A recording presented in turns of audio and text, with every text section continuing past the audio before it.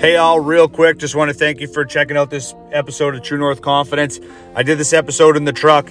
It was for, I'm just seeing some consistency in the calls that I'm getting from athletes that aren't quite getting the results that they want, or they have fear of losing the result.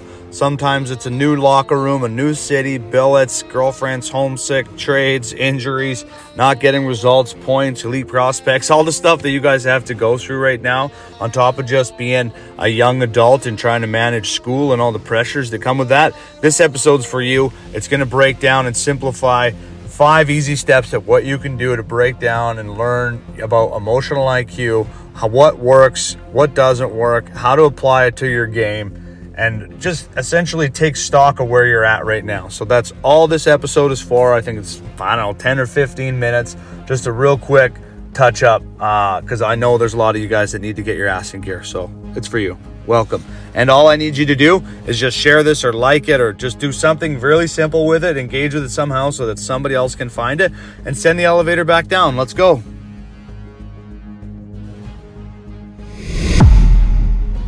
As an athlete, there's 1,000 reasons to be upset, between ice time, coaches, trades, injuries, stuff off the ice. There is a million ways to get distracted from the big mission. So improving your emotional IQ is a big important part about progressing and playing elite hockey at a consistent level. And I think to do that, you have to understand how it works, what happens in the brain, what your personal, triggers, if you will, are, what puts you in states of bliss, what your overall state of being is, what the results are in those things, and really just breaking down and simplifying and doing the math of what those emotions do, have, need, and what they result in. And then that improves your emotional IQ, and you've done the math and seen like, hey, this one doesn't move the needle enough for me. Okay, I'm mad, but the goal is to be not as affected by as much for as long. So your ability to reset your emotions is important, and that also is part of your emotional IQ. You probably, at this point in the season, aren't sure where you fit in yet. Maybe you had an opportunity and you feel like you lost in practice or had a bad game. Usually everybody's gone through some level of adversity, and it's the great guys who move on from that quickly are the ones that get the coach's attention and build the coach's trust. That's a really, really important part about building trust. Is when we say reset your emotions, it has to show in your actions. It has to show up at practice and body language and communication and how you maintain your relationships. Nobody wants to be around Oscar the fucking Grouch. So everybody's going to go through shit. You're going to feel like it's your fault at some point in the season. You're probably going to blow an opportunity at some point. But how you battle back is how most coaches measure athletes. And if you can consistently and overall, on average, provide a certain level of consistent results, then you're going to build that trust. And just understand that there are 4 lines in hockey on the forward side and 3 sets of D for a reason. And it's not a demotion all the time when you go to the 4th line. A lot of 4th lines play against the best players in the world. So it's also a big part of that emotional IQ is managing your ego and what you think you're entitled to based on what you've done. A lot of athletes come into the season thinking that they've done all these wonderful things all year long, and in the off season they come back and then boom, they're not the guy anymore. A new situation, new coach. There's just a lot of reasons and a lot of places that can get you in a negative space emotionally, which will obviously affect your performance, how you interact with your team, your coaches, your billets, all that kind of stuff. So just packing or unpacking the emotional IQ side of it, what I would do if I was in that situation, I would learn about the neurochemicals. I'm not going to go into them in this podcast. There's a ton of resources out there, but just ask ChatGPT about how your brain works and what neurochemicals work in what situations, and how the brain is anticipating things, and how love and connection release certain chemicals, and what stress creates, and how certain stresses are good. So I would understand how the brain works. Basically, understand how to change the tire. You know you're upset, you know you're mad, you know things aren't going good. You don't always know what to do about it, and you can't always think your way out of it.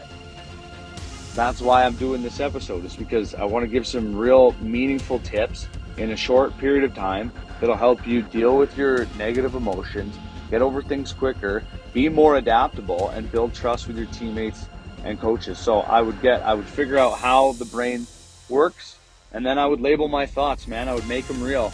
I would label the ones that give me the most joy, whether it's my family, scoring a goal, and the things that rob me of my bliss the most. The things that get me pissed off the most, the things that distract me the most. It's not really that hard. I have a check-in card on my website, spahockey.com, and it has, what are you mad about? What are you sad about? What are you afraid of? What do you feel guilty and shame for? What are you glad about? If you just answered those questions, and then if you answered, how do you feel mentally? How do you feel emotionally? How do you feel spiritually? How do you feel socially? How do you feel physically? If you just labeled and just took stock, 5 minutes journaling, or even wrote it in your phone, it's a lot better to, I found anyways, and I think there's some science behind it. Double check so it's not my bro science. But at the end of the day, writing things down, it feels more real. And whether you write it down again after that or you just get it out, but at the end of the day, if it's in your head, it's dead. Those thoughts are just bouncing around in dead space. You need to fill it with positive thoughts and understand what gets you in a certain place so that you can consistently repeat the same result. So raising your emotional IQ is about understanding how the system works, what makes it thrive, what kills the system, and you're creating essentially your own owner's manual that is science-backed, and then you just follow it. And they say success leaves clues. Well, so does failures. And if you're not doing good right now, jot it in the playbook. Same thing if you're doing good. That's when most guys don't check in, is when they're doing good. They forget, I don't need to. That's a really, really important part of doing it all. Just keeping track. Journaling is such an important part that I totally underestimated at a young age. That's pointless. And you guys are on your phone so fucking much that it's not that hard to make some notes in your phone. From that, you'll have clarity. Pull all the weeds out of your garden, if you will. And then you can write down some goals in your notes on your phone or take a picture of it. And since you check your phone over 200 times a day, all you have to do is make it your background, and boom, you're going to be constantly reminded of, hey man, this is what pisses me off, or hey, this is what makes me feel good. This is how I feel good right now. This is where I want. It could be a car. It could be whatever you want. But have some fucking goals and make a plan instead of just thinking that being in shape is going to get you there. All the skill development and all the stuff you did in the off season doesn't mean anything without confidence. And you can't have confidence without being able to manage your emotions like a pro. And it's not saying don't feel them, because joy wouldn't feel so good if it wasn't for pain. There's a bunch of contrasting emotions that, I think help with perspective and gratitude. So I'm not saying don't feel emotions. I'm saying understand why they are, how they work, and how to deal with them so that you can just move on. Use your neocortex, use the rational part of the brain. You'll see that in the research you do. You have a limbic and a neo. So if you think your limbic brain is your emotional brain, that's your, caveman equipment. That's what kept us alive. That's where the amygdala is made up. You guys will see when you do and do your own research. And if you're really serious about your confidence, you will take the 5 minutes and just YouTube some videos and see how your brain works.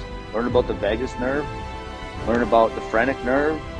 Learn about all these wonderful things that I ignored and I didn't know how to use it. And the whole reason why I'm saying this is so it becomes a way to exploit your biology. When you understand how it works, man, you can master it. But at this point in your game, you're 12, 14, 15, 16, 18, 20, however old you are, whatever league you're in, you're going through some emotion. You might as well learn what's causing them and break it down and truly just simplify what it is. Then with simplicity scales, complexity fails. So just make a simple plan and just get some stuff out to start. Simply do 5 minutes of research on the brain to understand where it works. Watch some stuff on Netflix. There's a show called The Mind, and it talks about anxiety and depression. All those emotional states that you feel when things aren't going good. Wouldn't you like to know what they mean, how they work, and how to not feel them consistently? Or at least how to get over them quicker? That's where the beauty is, guys. Come on. Do some digging into it. If you've overlooked, you've basically done all your training that you've put into it, all the stuff your parents put into it, all the money, all the time you spent. You've done everything a disservice by not really doubling down on your mental game or just dipping in on the mental game. Maybe you hired a mental coach this year. Maybe you worked with somebody, but I guarantee you there's more work to do. There's always more work to do. You could be more limber and and stretch more. You know, you could be on your phone less and sleep better. You could talk to people better. You could probably talk to yourself a lot better. There's just so many ways to improve. And if you think you're done, well, then you're probably in the NHL making millions of dollars now because everything's dialed, right? So if you're not there, but you want to get there, this is how you get there. You break down. All right, mentally, this is what's going on. Emotionally, this is what's going on. Physically, this is what's going on. Spiritually, which is tied to your confidence or your God. I don't judge, and whatever you think works for you. But socially, this time of year is when most guys are struggling with confidence and fitting in on the lineup or with other guys or their billets. They're homesick. You know, especially if you're an elite hockey player, you're moved out at a young age unless you're fortunate to play at home. And, you know, you have to deal with some adulting stuff. These things will just serve you in life well outside of hockey. There's a lot more to life than that. And there's a lot of things outside of the game that piss us off and affect our game and vice versa. So at the end of the day, I'll wrap up with this. I just wanted to do a quick podcast so you guys could just explore this side of whether it's coaching, whether it's talking to me, whether it's listening to more podcasts. There's endless information and resources out there for you to double down or triple down or quadruple down, fucking 10x your mental game.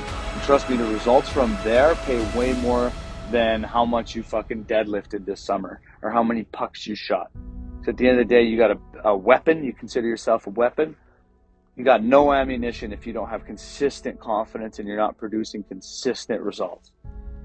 And I would just say the best guys get over shit quicker. They have short-term memories and they're just consistently do things. Win or lose, they're consistently doing the same things, whether it's stretching, meditating, whatever. So at the end of the day, this is just a little kick in the ass. I know it's early in the season, but this is just a little kick in the ass to get things in gear, start doubling down on what you know works, and start exploring on the things that need a little bit of work. But let's focus on our strengths and let's fill our brains with information so that we can utilize that knowledge, and wisdom is acting on knowledge. And so you can use the wisdom to apply that to your game and your life, and it'll foster growth, it'll foster results, it'll foster relationships, it'll foster fucking dollars too. Let's go. There's a big part of this. This is also what I see and feel it works in the entrepreneurial space.